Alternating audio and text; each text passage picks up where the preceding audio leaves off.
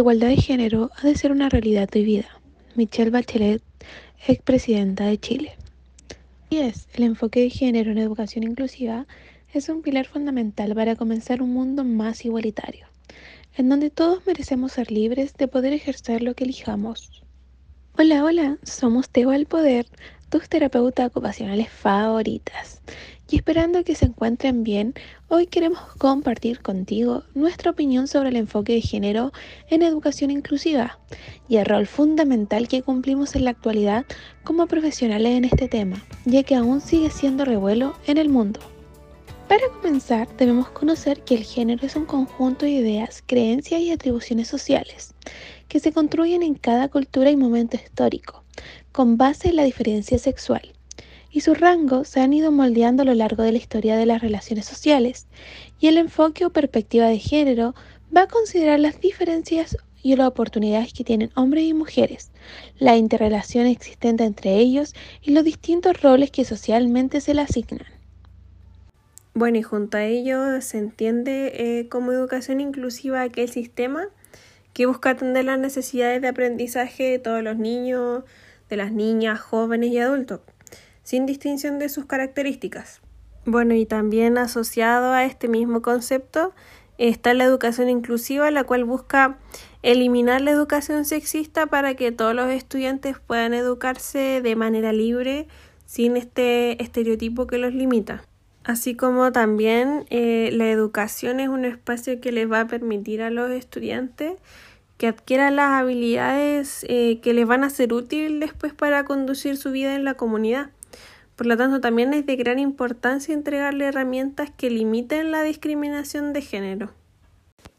Claro, tal cual lo comentas tú. De hecho, en los inicios de la historia de la educación chilena había una discriminación en cuanto al acceso. La educación era solo permitida para hombres y la característica principal de educarse y entrar al mundo laboral era un rol exclusivamente de los hombres. Recién en el 1812, José Miguel Carrera dio paso a la incorporación de ingresar a las mujeres en la educación primaria para que éstas pudieran acceder a un aprendizaje basado en la lectura y en la escritura. No obstante, hasta esa época se seguían manteniendo los roles de género en la sociedad. Con el paso de los años se fueron nuevamente visualizando las diferencias de género que existían en la sociedad cuando empezaron las escuelas formativas, las que empezaron exclusivamente para hombres, y en 11 años después se creó la escuela normativa para mujeres. Sin embargo, esto significa que la educación superior se encontraba fuera de las posibilidades de educación de las mujeres. Recién en el año 1877, en el mandato de Pedro Aguirre Cerda, se incorporaron a la educación superior. En 1891, es decir, 14 años después de que se permitiera el acceso de las chilenas a las universidades, se fundó el primer liceo público para mujeres en el país, el que se llamaba Instituto Carlos Waddington, ubicado en Valparaíso. Más tarde, en 1894, surgió en Santiago en el Liceo de Niñas número 1 Javiera Carrera. Lamentablemente, cabe resaltar que con la creación de este liceo, la educación de la mujer aún seguía estando en un conflicto, ya que el objetivo de los colegios privados era formar buenas madres de familia. Esto citando los primeros programas del Liceo Javiera Carrera, y no preparar para seguir en una carrera o profesión, que es entre otras cosas para la que hoy en día se educan las personas, independiente del sexo. Sin embargo, esto fue gracias a la lucha de algunas educadoras chilenas destacadas, que recién en 1912, o sea 35 años después de que se autorizara el ingreso de mujeres a universidades, se logró que el Estado decretara que los establecimientos femeninos y masculinos debían tener los mismos planes de estudio, enfocados en la preparación para la educación superior. Exactamente, y es por esto mismo que podemos mencionar a una de las grandes chilenas que participó en esta lucha, quien fue Teresa Prat de Serratea, educadora que trabajó para el Ministerio de Educación como visitadora de liceos de niños, fiscales y subvencionados, y que en 1905 presentó al gobierno un plan inédito llamado Proyecto de reorganización de los liceos de niñas de la República, presentado al Supremo Gobierno, y esta estimaba que las alumnas necesitaban mejor preparación para rendir los exámenes para ingresar a la universidad y fue la base que impulsó el debate a nivel político que terminó para equiparar los planes de estudio en los liceos en 1912. Otra educadora muy destacada fue Amanda Labarca, que estudió en las universidades de Colombia y la Sorbona y desde muy temprano se preocupó por la educación secundaria femenina en Chile, hasta que en 1927 y 1931 fue jefa de la Dirección General de Educación Secundaria del Ministerio de Educación y más tarde creó las escuelas de temporada de la Universidad de Chile y fue representante de Chile ante las Naciones Unidas en los años 40. Bueno, antes que ella también estuvieron Martínez Barros de Orrego y las educadoras Isabel Lebrun de Pinochet y Antonia Tarragó en el siglo XIX.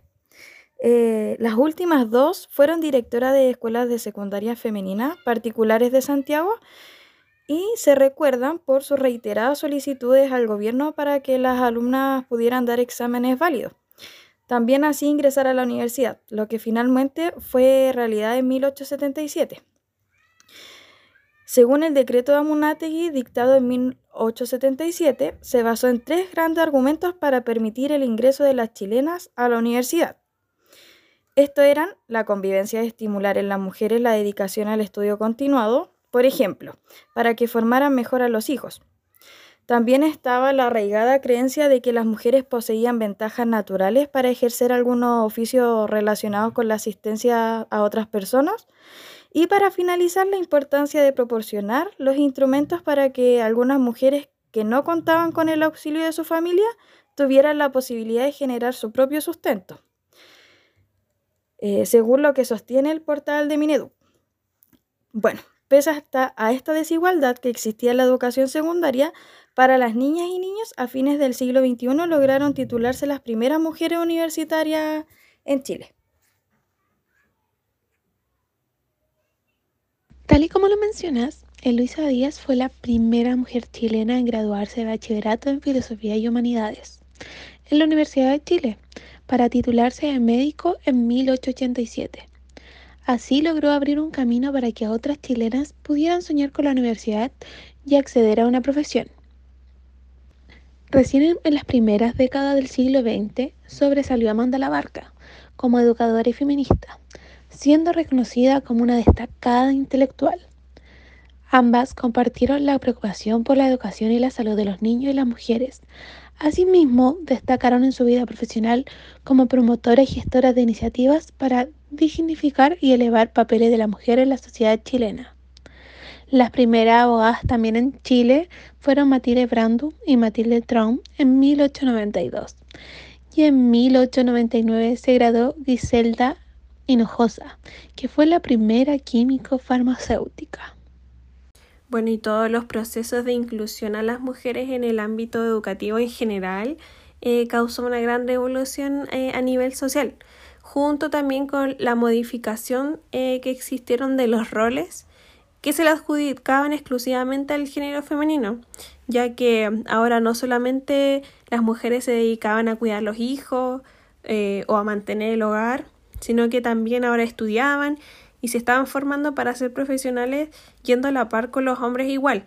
Por lo tanto, el rol de dueña de casa, de dueña de hogar, debió ser adaptado a las nuevas sociedades. Y tras esto, nosotras como terapeutas ocupacionales nos queremos basar en una modalidad media de educación, en donde los jóvenes y los adultos mayores se identifican con las características que a nivel cultural se les asignan por su género. Bueno, en el currículum nacional se busca profundizar en la formación general de los estudiantes en la fase de enseñanza media y desarrollar habilidades que les permitan ejercer una ciudadanía activa. Es muy importante educar en esta etapa educativa sobre lo que son los roles de género para lograr que posteriormente estos jóvenes sean inclusivos y puedan coexistir en la sociedad, ya que serán ellos los encargados de ser ciudadanos donde se promueva el respeto por el otro. Es fundamental en esta modalidad de educación utilizar un estilo de educación basado en el enfoque de derecho, ya que es en el contexto educativo donde vamos a replicar las conductas sociales. Por lo tanto, si queremos tener sociedades donde no exista la discriminación y los estereotipos de sexo de cada persona, debemos crear una educación libre de discriminación sobre estos temas. Es muy cierto lo que comentas. Uno de los ejemplos que suele ocurrir en el ámbito escolar asociados a la discriminación por género es creer que solo los hombres son buenos en asignaturas como matemática, física y las mujeres el lenguaje, lo cual genera una disminución de las potencialidades en aquellos alumnos que no poseen esos conocimientos. Si bien en Chile se ha intentado superar cierta desigualdad entre hombres y mujeres, los resultados de igual forma indican que siguen operando patrones culturales en la educación que reproducen estereotipos y representaciones tradicionales de género y de esta forma la desigualdad e inequidad. Siguiendo con tu misma idea, en el espacio educativo, tanto niños, niñas, jóvenes y adultos reciben tratos diferenciados y son sancionados si no cumplen con los roles y estereotipos que la sociedad les asigna según su sexo biológico. En un contexto mucho más amplio, durante el estallido social del año 2019 hasta el día de hoy, año 2021, se evidencia que las mujeres seguimos luchando por igualdad, en donde se le adjudique a la mujer los mismos atributos que el hombre y que los sueldos sean justos para todos los géneros, ya que se encuentran aptos para cumplir los mismos roles. También debemos saber que existen legislaciones vigentes en Chile con lo que respecta a una igualdad de género y una educación inclusiva. En marzo del año 2015 se estableció la Unidad de Equidad de Género del Mineduc, con el objetivo de permear la gestión ministerial con la perspectiva de género para así visibilizar acciones, resultados y fortalecer competencias a nivel ministerial y en las instituciones autónomas del sector educativo para contribuir al logro de la igualdad de género en oportunidades y también en derechos. A través de la UEG, el Mineduc ha formulado para el periodo del 2015 al 2018 el Plan de Educación para la Igualdad entre Hombres y Mujeres. Este tiene como objetivo promover la igualdad y el desarrollo integral de hombres y mujeres en el sistema educacional, establecer mecanismos y competencias del Ministerio de Educación y por último, promover propuestas para la inclusión de las perspectivas de género en la reforma educacional. Bueno, y con respecto a las leyes, existe una serie de instrumentos que constituyen el marco de orientación para una educación con perspectiva de género. La primera de ellas es la Ley General de la Educación, la cual es el número 20.370, y esta incluye el principio de no discriminación y resguarda el derecho de la educación de todos los estudiantes sin distinción. Y la segunda de estas leyes es la Ley de Inclusión Escolar, y esta no especifica el enfoque de género, pero sí plantea la eliminación de cualquier tipo de discriminación arbitraria. Sin embargo, a pesar de lo que comentas sobre que existían leyes que resguardan una educación sin distinción de géneros, aún se puede evidenciar la existencia de discriminación en cuanto a las elecciones de carrera universitaria y profesionales, ya que aún como sociedad tenemos asociado que ciertas profesiones son exclusivamente para el género masculino y ciertas para el género femenino. Precisamente, y como mencionas, las leyes son importantes. Sin embargo, se necesita que las personas entiendan y comprendan por qué fueron hechas estas para que sean respetadas. Y es aquí que como terapeutas ocupacionales vamos a intervenir, ya que el enfoque de género permite reconocer que niños y niñas tienen el mismo potencial de aprendizaje y desarrollo, y las mismas posibilidades de disfrutar por igual de aquellos bienes valorados socialmente, ya sean oportunidades, recursos y recompensas, de manera independiente a su sexo biológico, por lo que buscamos que niños y niñas puedan acceder al mismo nivel de aprendizaje y oportunidades a futuro, sin diferenciación de sus características personales. Otro punto es el promover aspectos administrativos de la docencia, que incluyan elementos de enfoque de género, debido a que estos pueden ir incluidos en el currículum, en los textos escolares y en la convivencia escolar. Dentro de las líneas de acción que propone el Mineduc para incorporar el enfoque de género en la educación está capacitar a los funcionarios y actores del sistema educativo en aspectos de enfoque de género, la difusión de información sobre aspectos del enfoque de género y también producir conocimientos y herramientas para aplicar el enfoque de género en textos escolares, planes de estudio y material pedagógico. Bueno, actualmente los terapeutas ocupacionales contribuyen a que los niños realicen actividades relacionadas con la escuela y puedan satisfacer su papel de estudiante y participar con el entorno. También los terapeutas apoyan los resultados académicos y los no académicos, incluyendo las habilidades para relacionarse con otros compañeros, trabajar el apoyo a la escritura, participar en el recreo, participar en deporte y desarrollar habilidades de autocuidado como asearse y vestirse. El objetivo principal de la terapia ocupacional en la escuela es que el estudiante mejore el desempeño de sus tareas y actividades importantes y de esta manera su funcionamiento escolar sea exitoso. Y por esto mismo es que el rol de acuerdo a la educación tiene mucho que ver con intervenir para capacitar al estudiante a sobrepasar o compensar sus dificultades para así poder lograr el máximo potencial. El terapeuta puede y también debe ayudar al equipo educativo a identificar los aspectos del estilo de aprendizaje que afectan las capacidades de los estudiantes particulares para procesar, integrar y también recordar la información. Esto quiere decir que vamos a reforzar a los alumnos para que desarrollen aquellas habilidades funcionales que aumentan su autonomía en el entorno escolar. Vamos a buscar conseguir en todo momento que las adecuaciones curriculares y las técnicas sean las más óptimas para la evaluación, tratamiento o seguimiento de todos los alumnos. Además, vamos a tratar de aportar en el autocuidado, la evaluación del entorno y la valorización de la influencia de las dificultades que se pueden presentar en el proceso de aprendizaje. Bueno, se logra evidenciar que la educación inclusiva es primordial en lo que respecta al siglo XXI,